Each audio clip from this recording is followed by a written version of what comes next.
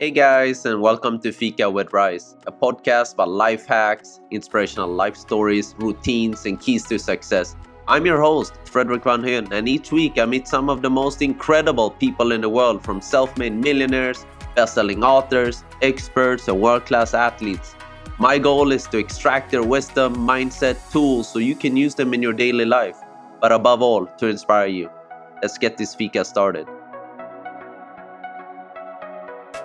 Welcome to episode 25 by Fika with Rice. This week we meet Jonathan Bowman-Perks, a former British Army officer and leadership coach to leading CEOs, chairmen and executives, and host of the acclaimed Inspiring Leadership podcast. In this episode, Jonathan teaches us what makes a leader, the hard work that no one talks about of being a leader, how you can inspire your children or your colleagues to seek for more, the role of psychology in leadership, and how you can get the best from your team. Key questions to ask. Are you looking to become a leader? Or are you looking for inspiration for your leadership? Then this is an awesome episode with many gold nuggets. Let's get this Fika started. This is Jonathan's story. Let's go. Hello, Jonathan. Welcome to Fika with Rice. I am so excited to have you here on the show.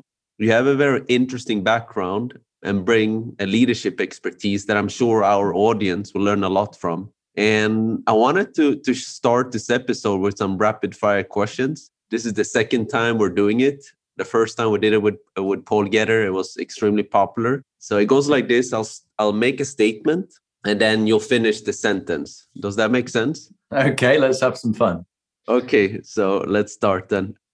If I was 20 years old, I'd learn a lot more, I'd listen, and I'd not speak so much.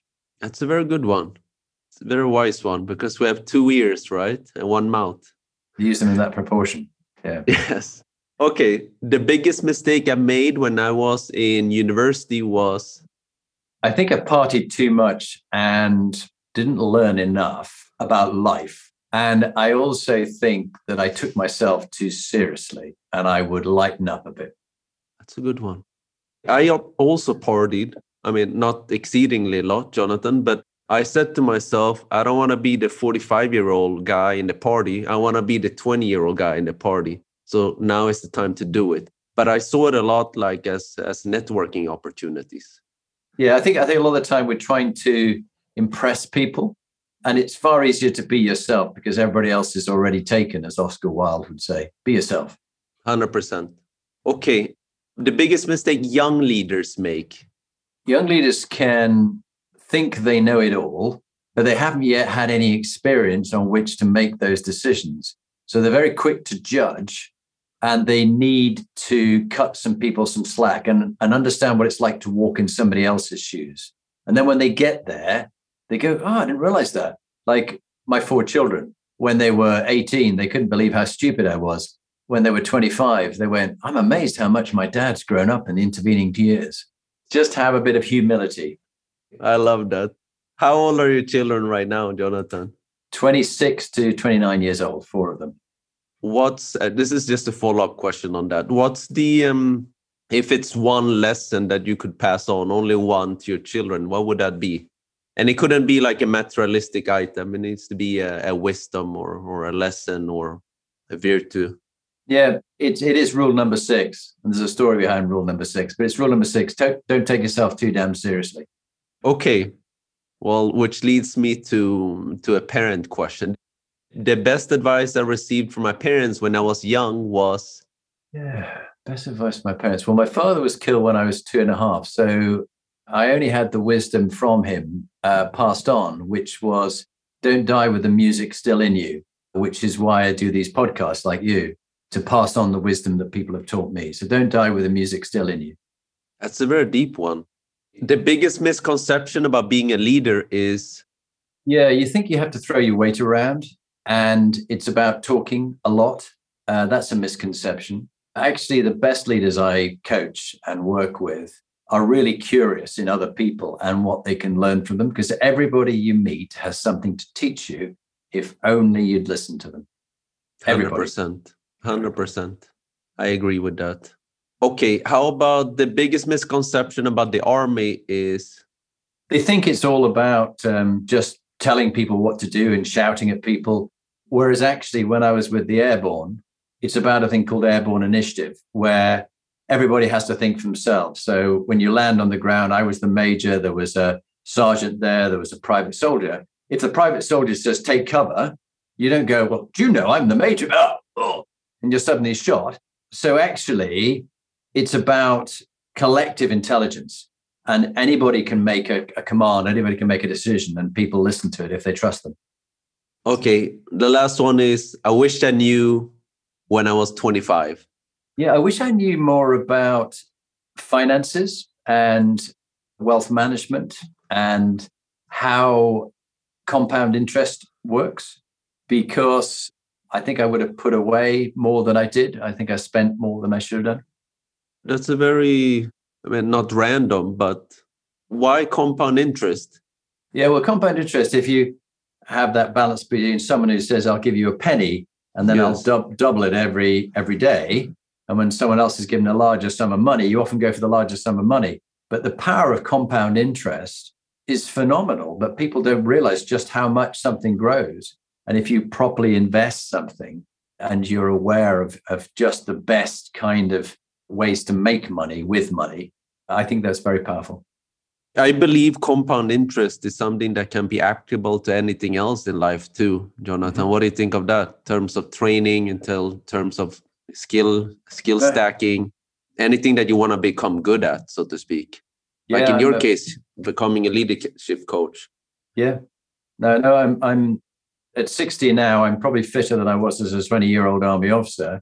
And that's because for the last 5 years, every week, I've done HIIT training 3 times a week. I've done yoga 3 times a week. And every morning I get up, apart from Saturday, which is my rest day, but I get up, I go through my habit stacking, my positive habit stacking, Atomic Habits, which you know well, by James Clear.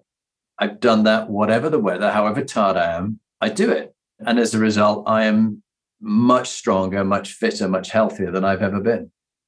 Have you always been, like you said, that you weren't that fit when you were 20, but has this been something that you recently acquired? Like you said, the last 5 years, is this something that you learned during your time in the military? I think the military gave me a sense of the discipline. If it's going to be, it's up to me. If I want to be fit, I've got to do something about it. I can't. They talk about done to me, done by me, done through me. And the best leaders have this through me, or that we're all one collective, rather than done to me. I'm a victim, it's not fair. And I realized that if I was going to keep fit in older age and not suffer from many of the critical illnesses, some of them you can't count on, but I can reduce a lot of them by what I eat and intermittent fasting. We can talk a lot about health and well-being later on. By the HIIT training I do, the yoga I do, by the mindfulness I do, and the sleep that I get. And I also power nap. I had a power nap today. And then the community of friends and family that I interact with. Those are all things that will help me perform better every day and also help me live longer. So my health span matches my lifespan. I'm a health freak, and I love training as well, Jonathan. I used to be one of the best ping pong players in Sweden, actually. But that was a long time ago. Anyway. Congratulations. Thank you. But I think that for people that do have these high standards of themselves, I think it's great. It's awesome. But Jonathan, for example, you have 4 children, and you said being a leader, a lot of things should be happening through you.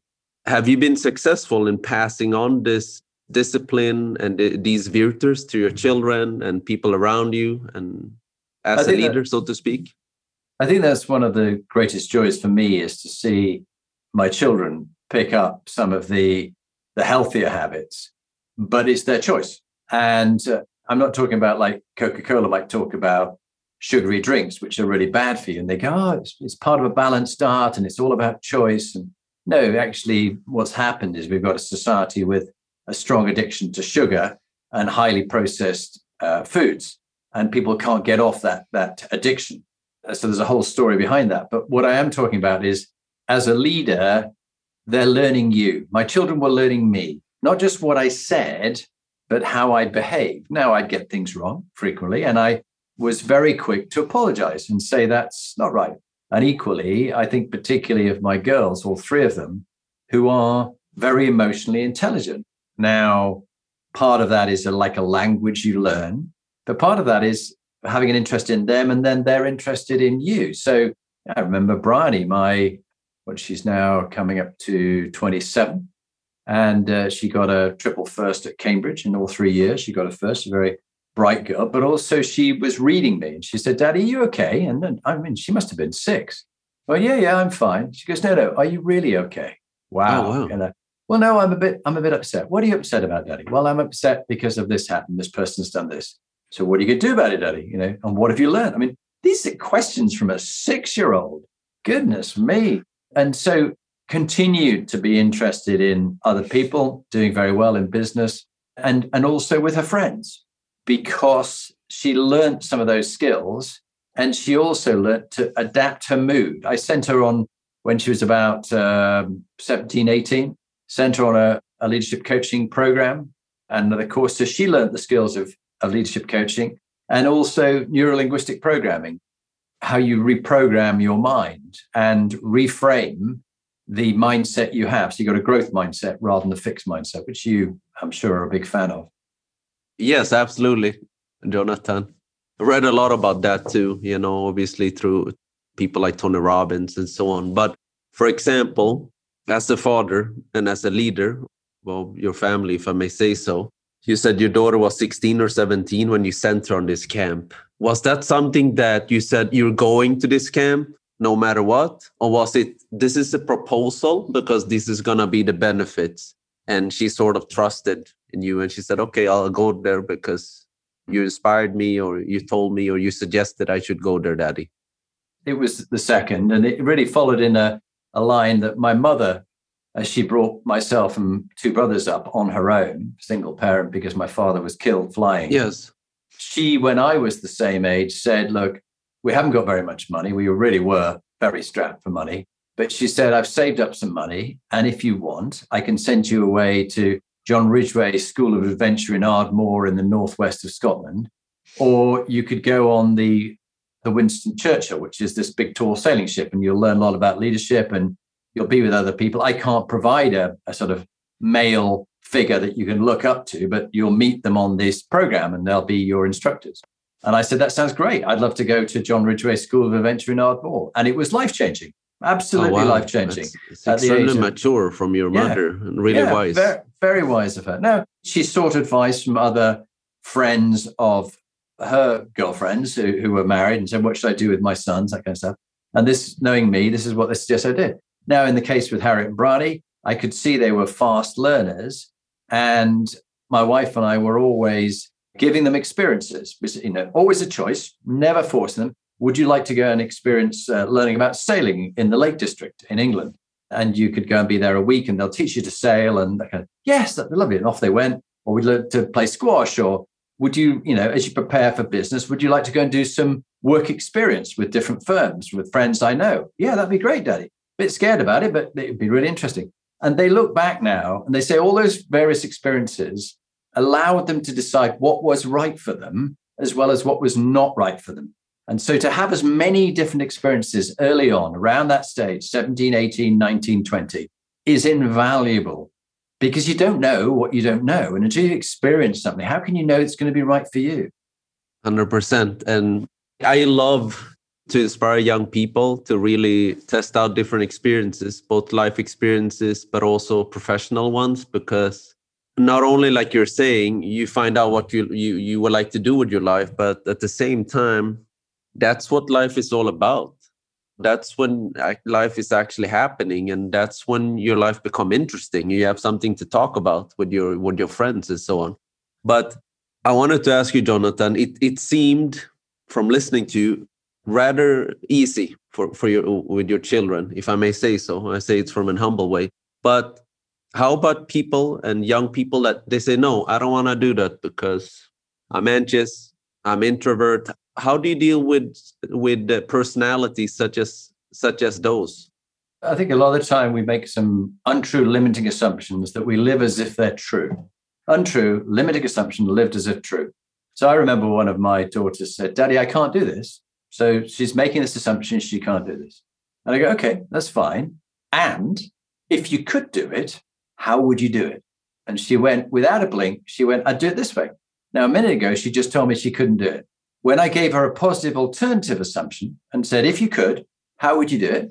The brain goes looking like a little mouse running around a maze for a positive alternative assumption. If I could do it, how would I do it?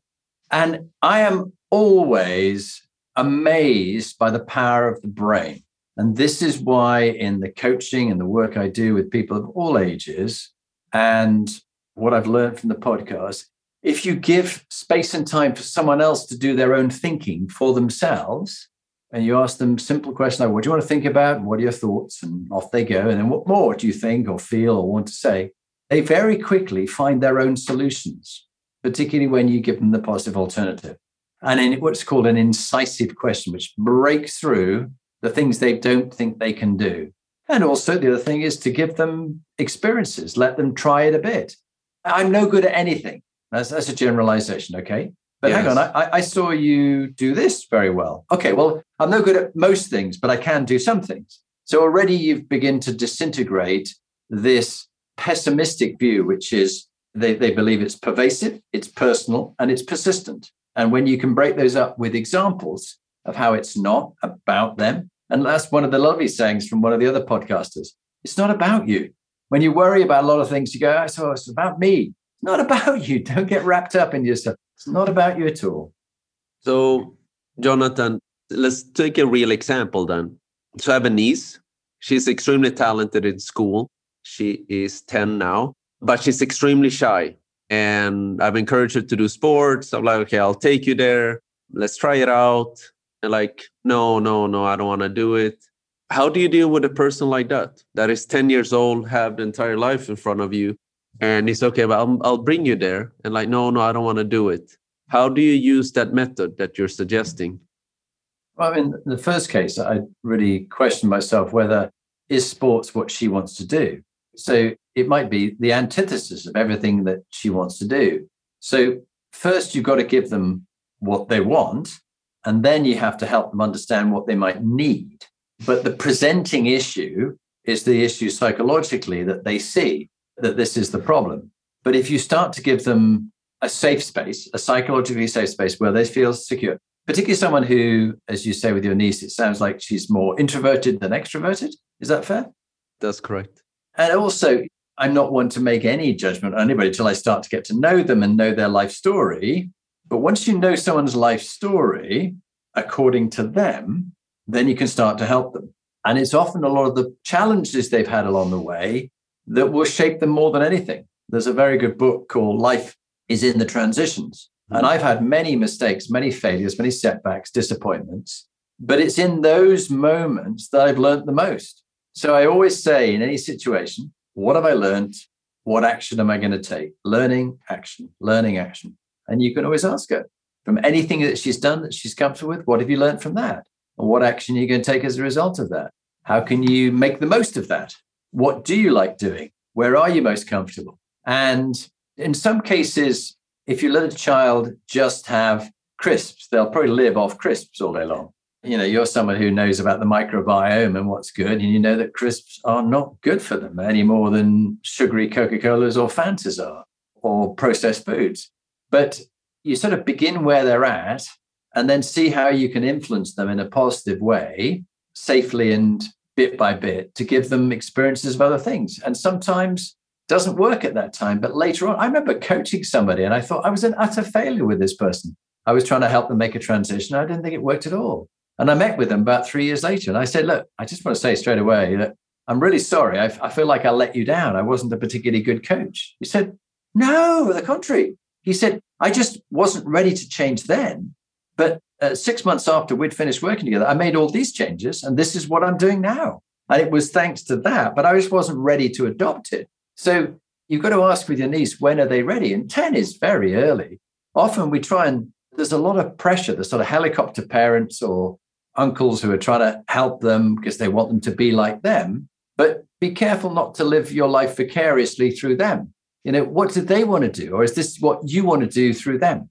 That would be just some thoughts I have. I didn't know those are some really good thoughts. Those are some really good thoughts. My reasoning behind putting her in sports was that, especially with the virtual world that we have today, I feel like children need to build mental toughness. And one way that I see, and the way I built it, was through sports, through defeats, through hard training, through consistent training, going to train when it's snowy, when it's raining, when you don't want to go, learning how to deal with anxiety, learning how to deal with disappointments and so on.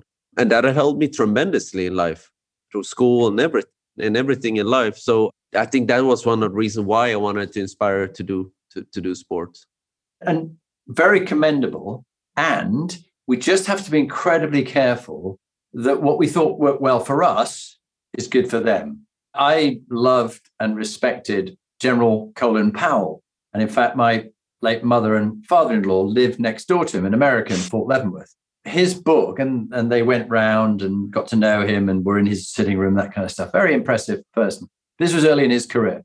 But his book was written and it worked for me. And that's really the point. Things work for you, Frederick, but they might not work for her.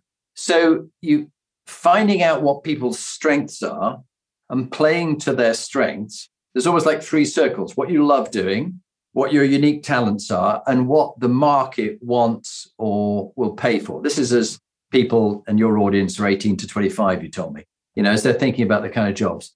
Can you get to know what you love doing, kind of talents, things you have, what other people think you're talented at, and then think about the overlap of those two things, the bits which you like doing and you're talented at, that's a win, that the market will pay good money for. I mean, I was reading the World Economic Forum, the Future of Jobs report, 2022, just come out. Now, it's saying that in 2025, these are the top 10 skills. These are 5 of the top 10 skills. I can later on look up the others, but leadership and social influence is one of them. Resilience, stress tolerance, and flexibility is another. Analytical thinking and innovation, another. Creativity, originality, and initiative, another. And technology use, monitoring, and control is a 5th. So are the people who are listening preparing themselves for a world where a large number of jobs, millions upon millions of jobs will go, and there'll be new jobs and skills needed, which will be a combination of human interface, AI, and technology working together? That's my question for you. It's a good question. We're trying to equip and inspire our students and our audience as much as we can and preparing them. I think the world is changing very, very rapidly. The biggest bottleneck that I see is that the big traditional educational institutions are not preparing their students enough for the future that we're entering. I think that's the biggest bottleneck. And then you have private enterprises like ourselves at Absolute Internship and many others, and who are trying to do it from our angle, so to speak, in order to equip them. So. Yeah, well, I think this has been a problem throughout the ages. Even as I was growing up, I remember much of the stuff that I learned at school and at university. I go, this is of questionable value. And looking back now, what I'm doing now, how often would I have to use some of the stuff I had in physics or some of the calculus that I did and integration? I mean, never. So why was, unless I was going to go into some detailed analytical engineering job, it was utterly irrelevant. But I would have loved to have learned about opening up a bank account and how to deal with a mortgage and some more practical things. So I think that your podcast is really good because, of course, you're giving practical tips and techniques to people, things they can take away, which is why I've written my little book, Top Tips for Inspiring Leaders, which is tips, just little short sentences, tips from other leaders they found useful, which people can apply. They need practical tips and advice, not too much academic padding, and preparing people for the world they're about to go in, not the world that existed 20 years ago when some of the professors, and I've been a professor at a business school teaching on the exec MBA, but it's got to prepare them for the world they're going into next. Jonathan, you were in the British Army for 20 years. You saw a lot of great leaders, I'm sure, a lot of average ones. And you've been in the Army when communication, when we didn't have emails, when we didn't have text messages. But communication has always been ultra important, especially when you're in a high stress environment. like in the army, but that could also be in the corporate field. That could also be in a business school, could also be in a university. What would you say, how do you communicate effectively as a leader, especially in today's world where you have emails and texts where things really can get complicated and people can assume? Yeah. I wasn't quite that old that people were running in sandals from marathon with a stick with a little note attached on the end of it, holding it out for the emperor to receive it. But it was a time when I remember huge boxes about this size, which now can be fitted into an iPhone size. And we had I was in charge of communications around Germany, and we had huge repeaters on hills and things driven up in big lorries and stuff like that, which now are permanent masts. So that was the technology, but the actual process of getting messages to and from people is still the same from Sparta to today, which is that you've got to make sure that it's not the fact you have transmitted, send the message verbally on the phone as a text, is have they received it? And often we go, well, I sent the message, I sent the email. It's your fault you didn't get it or you didn't understand it. And I think people forget it's a real skill to communicate clearly, succinctly, and specifically so the other end understands it. Otherwise, we have the problem which we described in communication when I was in the Royal Corps of Signals in the British Army, which we call it other enditis. There's a problem at your end. No, the problem's at your end. No, it's at your end. It doesn't really matter. The fact is, you often have to transmit, send the message, say the message, the branding, whatever it is, many more times than just once to make sure it gets through. And then you've got to check that people understand it. There's that famous story about the First World War, where people passed down the trench, send reinforcements, we're going to advance. And by the time it had been passed on from ear to ear, the final private soldier said to his captain, sir, send 3 and 4pence, we're going to a dance. And of course, things can get very corrupted. And people abuse situations for their own ends. You only need to look at what's going on with people like Trump and his communication message of whether he feels he lost the election, which he didn't. But he then will go on about that and communicate and find mediums that will get his message across. And so now we've got a breakdown in trust in communications because people don't believe one side or the other. It's a big area. But as individuals, if you're 18 to 25, learn the skills of good writing, whether you're texting it or written letter, good verbal communications, and being able to read other people in a room or on a video like we're doing now, so you can look at the cues and read the body language and the eye signals, what's different from normal. So a lot of things that young people do well is that they know how to write polite emails, they know how to write polite text messages, but sometimes the point doesn't get across. And then you receive an email and okay, what's the action here? What do I need to do? Hence, that's why I was asking the question, really, how do you really effectively get the point across as a leader? There's levels of effectiveness in communications. You know this, and I'm sure many of the people listening know this. The most effective is face-to-face. You can see the whole body language. You can check with somebody. You can tell how authentic they're being about it, whether they're really serious about it, intonation, tone, whether they repeat certain things. By the time you've got to then video, that's slightly less effective. And then when you get on to text and emails, people shorten it, use emojis, anything they want, and think that the other person might understand what they mean, often misunderstood very badly. So I find it very useful when you've got two people talking with each other and there's a lack of understanding. I get them to play the game of, can you summarize what she said to her satisfaction? So in 90 seconds, can you summarize what she said? She gives a thumbs up if she feels she's been heard, hasn't been fully heard, and definitely hasn't been heard. And the other person has to improve it until she gives a thumbs up. And then they can go on with their point of view. And then they reverse the tables. And the other person has to play back what they understand that person's point of view. And then you get them to get to a point of an agreed decision, action, next step, who's going to be accountable, and what's the delivery deadline. It's called DANSAD, DANSADD. You don't just have a meeting for the sake of it and an update. You need them to make decisions. In every single job, the main thing we make is decisions. Decidere, which means to slice off and stop something decide to do something else. And decision making is the most important skill for your young leaders who are listening today. That's a separate topic that is extremely, extremely exciting, decision making, because a lot of people have problems making decisions. I mean, including myself. It's really strange, Jonathan. But so, for example, I work at Absolute Internship. I take decisions every day. I feel very comfortable in doing it. I do it rather fast, sometimes with lack of information.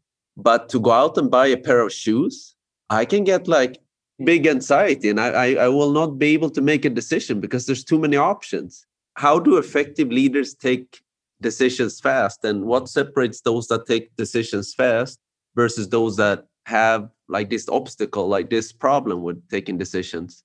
Sure, this happens to a lot of young people, especially a lot of fresh graduates who are just entering the workforce. Yeah, it is a common problem for all of us. One of the things in society today, more than ever before, is we're not going to Lidl where there's one red wine bottle. You're going to Tesco where you've got a choice of 200. And so you get moithered by the modern environment. What's the benefit of this or that? And if you're someone who loves to analyze things and look at data and have a spreadsheet and things like this, you can get your knickers in quite a twist because you're just overwhelmed. And this is a problem that in military communications and indeed in combat fighting, we got to the point where you have to go with 80% of the information. If you wait for 100%, it'll be too late. The enemy's moved on the far side of the hill. They were over there. You sent a scout up to the top of the hill. They observed what was going on. They came back in the old days and told you what it was, or they radioed back. And you then have to make a decision. But you don't know exactly where they are. And I think part of our problem is we're looking for complete awareness of all the factors, all the information, and then we can make the perfect decision. Get over it. There's never a perfect decision. You're going to have to make the least worst decision. This is what Churchill talked about democracy. It's not good. It's the least worst of all the systems they have, but the others are even worse. So making a decision with incomplete information, but then you have a review point. And there's a very good book. I had the Captain David Marquet, who commanded a USS Navy submarine. It was the worst in the Navy. And then he turned it around to become the best in the Navy. It's called Turn the Ship Around. And his second book is Leadership as Language. And in that, he talks about at some stage you can be a decision evaluator. You get decisions made as low a level as possible. If other people can make the decision, get them to make the decision. But then you have a review point where you check, is this still right? Has the situation changed? And people think it's a bad thing to change their mind when the situation changes. Not at all. Churchill was criticized it in the House of Parliament years ago when he was alive. And he said, when the situation changes, I change my opinion. What do you do? Like, how stupid is that? The situation's changed, but you still keep going, I don't care. The situation's changed. You might go, I'm just going to go out and meet loads of people, but there's a pandemic on and you might catch COVID. So you're just going to carry on doing that? Yeah, I thought I would. Well, okay, see the consequences and cope with that. It's about removing the ego. I understand, especially in the case of Churchill, really be bold and daring to actually change your mind. Yeah, I think be prepared to admit that you're wrong. The decision you made was made with the best information you had at that time, but the situation has changed and now you're reviewing it. You're going to change your opinion. And I think making no decision is making a decision. It's just the fact you're doing nothing. So you need to decide what you're going to do. And with the best information you can have at the time. But there comes a tipping point where you're getting paralysis by analysis. And you just need to make a decision, move with it, review it. Is it still relevant? Keep going, review it. Is it still relevant? And so on. Yeah. Another thing that I was thinking about before this chat with you, Jonathan, was imposter syndrome, which I'm sure is very common among younger leaders. I'm sure with senior ones as well and more experienced ones. But for example, myself, I consider myself a quite self-confident person. And I give a lot of gratitude towards my parents for raising me this way and instilling this in me. But sometimes myself, leading a team, I also have questions like, okay, have I really done enough for my team? Am I really giving the support, care, and empathy that, for example, this person needs? What's your take on it? Like, does one need to have a strategy around imposter syndrome, or how do you deal with it? I think in some bizarre way, imposter syndrome is quite healthy. Because when you are Trump-like and you believe you're completely right when all the factors are telling you you're wrong, that's what I call the dark triad of narcissism, psychopathy, and Machiavellianism, which is the ending of many companies and many successful young leaders who are too arrogant to admit they're wrong. So the first thing you've got to ask yourself, what if I'm wrong? What if I'm wrong? And if I am wrong, what would I then do? And then what would I do? So having scenario planning of what would happen. Eisenhower, for example, who became president and was the general in charge of the D-Day landings, he wrote 2 letters the night before the 6th of June invasion of France. In one letter, he wrote, "I apologize for all that went wrong. It was utterly my responsibility, and the failure of the invasion was my fault." And in the other one, he wrote, "I'm really pleased that the invasion has gone really well. And I want to thank Generals Marshall and Montgomery and Bradley for their superb leadership." That's fine leadership. But he was preparing for what if things go wrong? Because the only thing you can control, and I do recommend people read The Daily Stoic by Ryan Holiday, which is all about Stoic philosophy. If you have come across it, I see you nodding. It's on my nightstand for many years. I read one page every day, and it's amazing. Yeah, well, I do the similar thing. In the morning, as I'm dyslexic, I listen to a 5 minutes worth, might be a couple of days worth, doesn't really matter, of the Daily Stoic as the very first thing. I'm not listening to the news. I'm not depressing myself. This is what's going wrong in the world. I'm listening to some wisdom. And I recommend, if only I knew that when I was 18 or 20, I think I would have been a much wiser man, because I can only control the controllables, and that's my thoughts and my actions. I can't control what you do. I can't control whether the technology on this call fails. Yes. I can set things up. I think being prepared for the fact that we all do doubt ourselves. In the darkest part of the night, we worry about, am I good enough? Am I doing the right thing? And in the example you gave me, Frederick, I think it's a really good one. Ask the people, what other support do you need from me? Or when we were doing selection of young officers, I was an instructor at the Royal Military Academy Sandhurst, which is probably, according to many opinions from experts, one of the best leadership development centers in the world. And I was very honored to go through there for 2 years being trained, and then to go back later on when I was 25 and be an instructor. I think I was 28, actually, to be fair, 28. I learned a huge amount from the instructors I had and fellow instructors, but a lot of the time I didn't always know the answer. And I'd sometimes ask others, okay, gather in, we've got a problem here.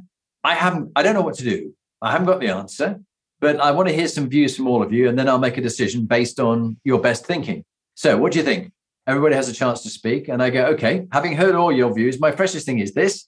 So you do this, you do this, you do this, I'll do this. Off we go, follow me. And that's fine leadership. It's no mistake. In fact, it's a great strength to admit you don't know, apologize when you're wrong, and work out what to do to resolve it. So I love that advice, and especially the one of asking questions, which I find myself fairly good at, in asking the other party how to feel about it, especially another colleague.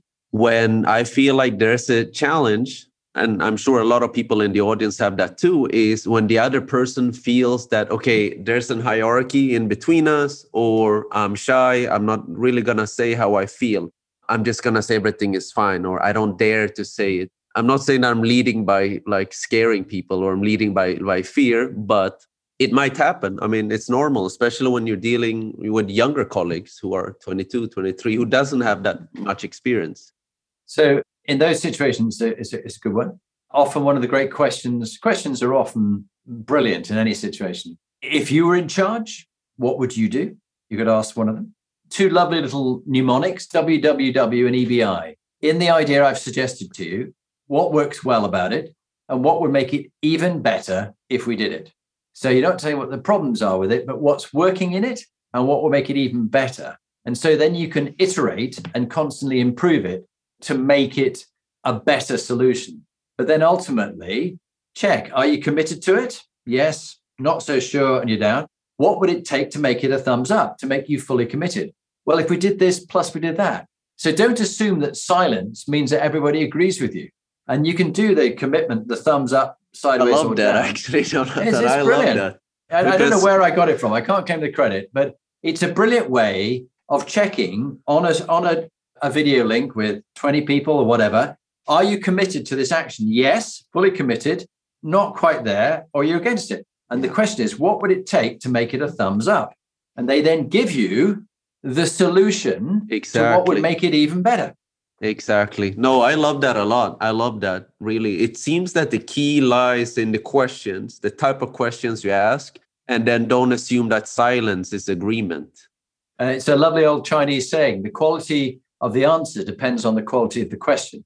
And we need to make each question relevant for a 14-year-old reader of a basic magazine. All right. Yes, the language has got to be as simple as possible. If a 14-year-old couldn't understand it, it's far too complicated. And so check with people beforehand the quality of the question. And it needs to be like a what question or a how question. Asking people why or a yes or no, closed questions, not good. I like that. And I love the 14-year-old connection, because I use that myself when I don't understand something. I'm like, okay, Jonathan, I don't understand this Bitcoin thing or whatever. Explain to me like I'm 12 years old what it is. And if that person can't digest it and like really break it down to a 12-year-old level of language, then that person doesn't understand it. It's very well put. And we're in danger with things like Bitcoin and non-fungible tokens and things like that, NFTs, yes, of selling things that people don't understand.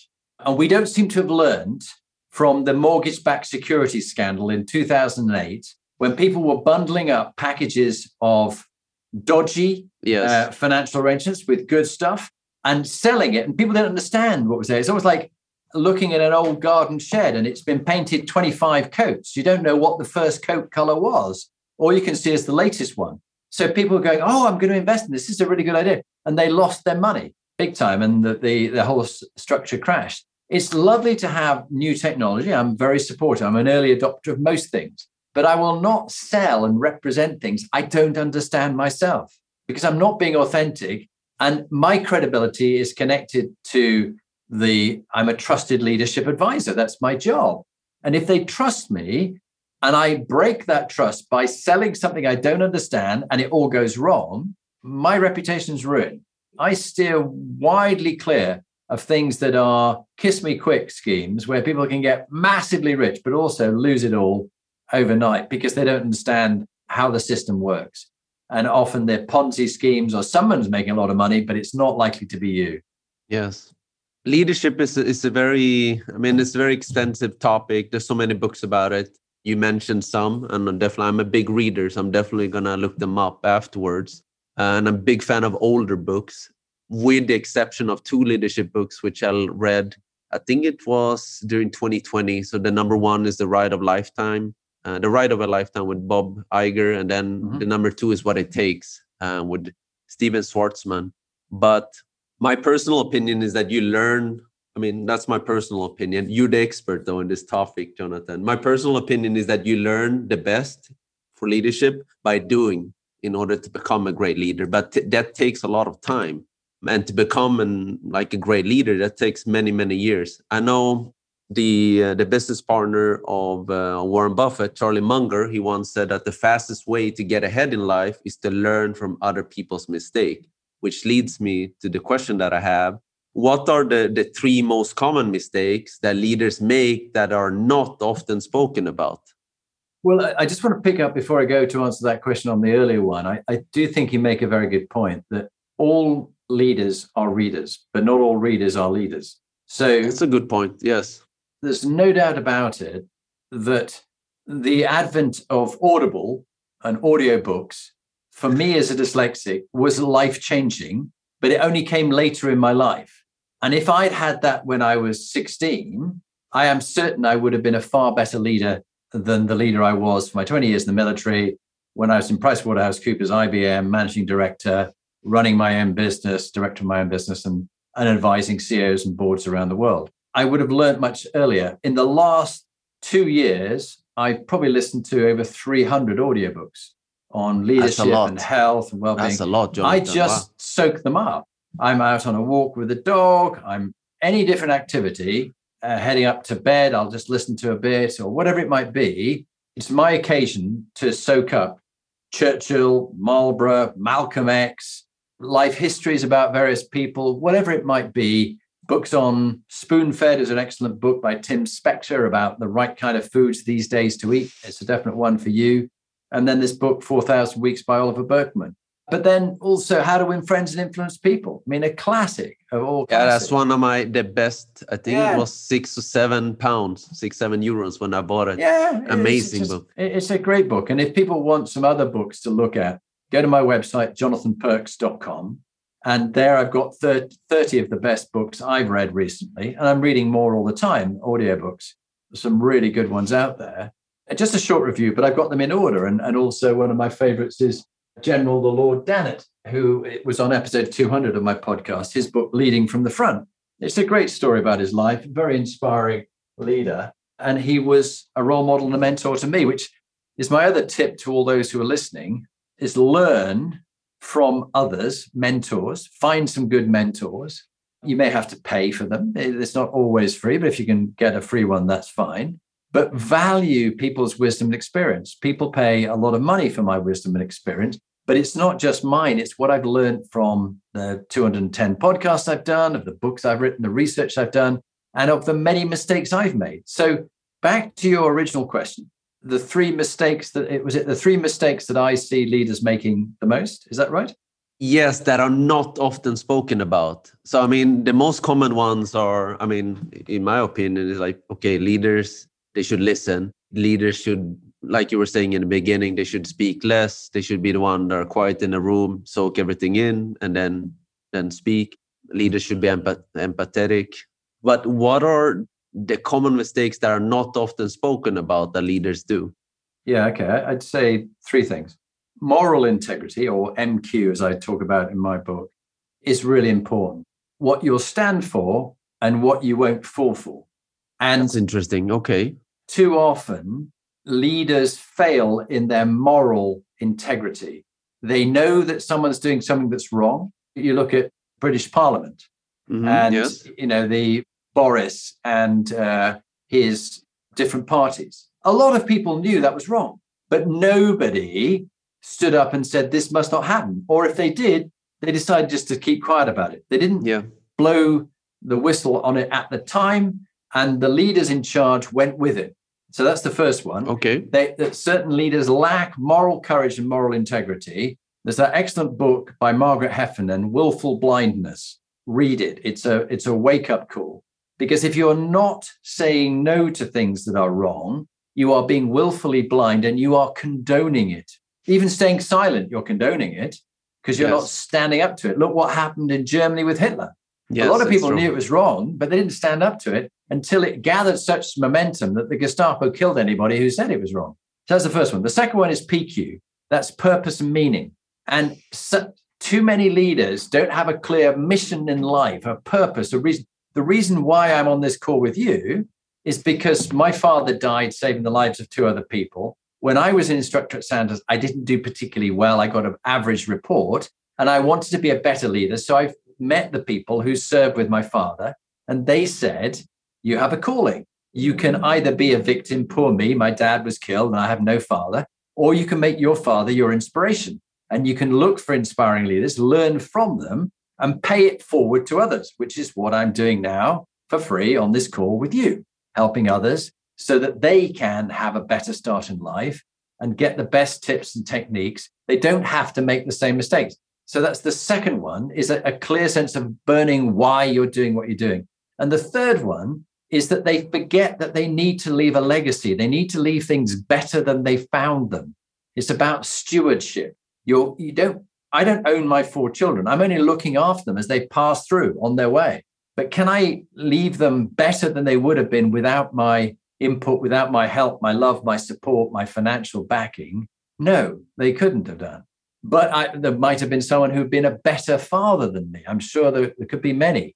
And talk to my children, they say, well, he could have been a bit better at this. He could have done better. I'm sure there's always, I'm always learning and I'm always open to being wrong and getting things better. But I think moral quotient, purpose quotient, and legacy quotient are 3 things where some leaders fall very short. I love the last one, Jonathan. And I see myself learning a lot from, for example, the Swedish national team coach in football, who's not very famous outside of Sweden, but Sweden bet Italy and went to the World Cup 4 years ago, which was a big, big upset in the world of sports. And this was in the last game. The last match was in Milan, in San Siro. And you could see the coach, Jan Andersson, he was cleaning the dressing room after the celebration. And I think that's a great example of what you're saying, stewardship, because he's leading by example. He wants to leave things like, that's not the way it should be. Like, okay, we had our party here and we've been throwing things around, but we need to leave it as we found it, so to speak, or even better. So yeah, and I relate that. Officers eat last. And when I think of my time in the 20 years in the military, the motto of the military academy was serve to lead. You're serving others. And I remember doing airborne training. And when we'd finished a really long march, about 10 miles with 60 pounds of kit, and we were hanging out, everyone went into the gym with their dirty boots and stuff. And they stood there in the gym. It was pouring rain outside. The sergeant instructor felled them out and then said to me as the captain, so there's lots of more junior ranks, right, sir, in a very surly way, you're going to be sweeping the gym. And so for the next half hour, I swept the gym on my own as the officer, because they always expected the officers to do as much as the men and more and be as fit as them and lead by example. And if shitty jobs had to be done, they could do it themselves. So I've never forgotten that. Oh, wow. That's a valuable lesson. It's a very, very valuable lesson. I wanted to ask you, Jonathan, in the beginning of the call about your father. What happened, if I may ask? You said he passed away when you were 2.5, saving the lives of 2 others, if I may ask. Yeah, so my father was a fast jet naval pilot with the Fleet Air Arm. He was the commanding officer of 801 Squadron on board HMS Victorious. And they've been given brand new Buccaneer aircraft, and he was test flying them, each of the aircraft, to make sure they were safe for his young pilots. They were much younger than him and not as experienced. He was an award-winning pilot, really good at what he did. And on one that he was flying, the 6th aircraft, a fault developed, and the turbine was faulty, and it had a break in it. It broke off, and it went through the side of the aircraft, causing a huge fire, cutting through the fuel lines. And my father said, we've got a fire on the aircraft. I'm bringing it in. We need to find out what this is so we can work out what the problem is with the other ones. And that was his last words. And he then ejected his navigator, Bill White, who lived and who I met. And he said, your father died saving my life. But what was more interesting is one of the other pilots who was there, he said, your father bought my ticket. I said, what do you mean? He said, your father was test flying my airplane. I should be dead and he should be having lunch with you, his son. Wow. And he saved the lives of 2 of us that day. So that was why I do the work I do. And he was a great role model to me. And indeed, my mother was too, who did a lot of charitable work around Halifax, even though she had so little money herself. And what was so lovely, when she was in her last years and dying in a nursing home with a severe stroke, many of the people she'd helped, some of the poor of Halifax as well, went to visit her in the nursing home when she used to go and visit them when they were ill. That's what I call impact. Pay it forward, yeah. That's a huge impact, yes. Am I right to say that your father is the inspiration that you joined the army then? Yes, I mean, I was not particularly good at sea, bobbing around. I got a bit seasick. So I thought I wanted to definitely be an officer like my father. And so that was why I went to go to Sandhurst. I read lots of magazines as a young boy about Captain Commando and things like that. And the reality is a bit more scary and a bit tougher than you think in the magazines. Jonathan, we're going to round out, but it was a question that I wanted to ask you that earlier on, but I didn't have the chance. A lot of people deal with insecurities, especially when they become a professional. They're 23, 24, or 26 for that matter. Many of them have been insecure for many years, different reasons. How do you inspire, or how do you lift up? How do you unblock an insecure colleague as a leader? It's a very big topic. I wouldn't want to brush it off with a simple answer.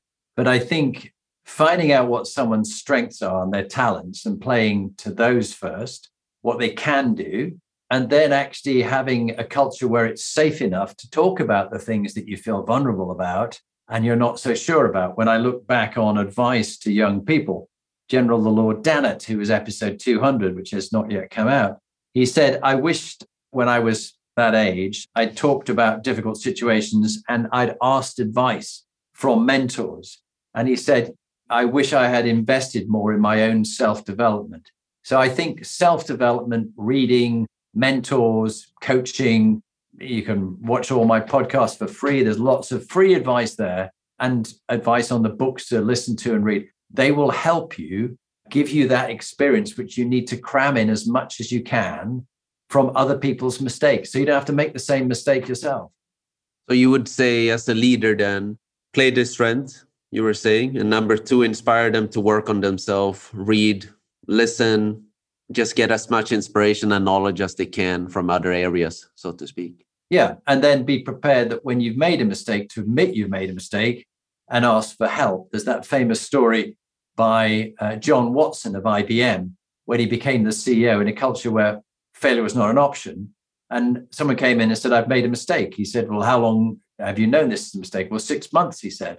Why didn't you tell the previous CEO? Well, we couldn't tell him because he only wanted good news. He said, okay, so how much is it going to cost? He said, well, probably about $530,000, which in those days was a lot of money. And he said, okay. He said, I suppose you're going to fire me. He said, why am I going to fire you? I've just invested $530,000 in your development. Come back tomorrow with your team and tell me what you're going to do to learn from it and take action on it. So learning and action, that's the other thing I would leave people with. Always think about, what have I learned?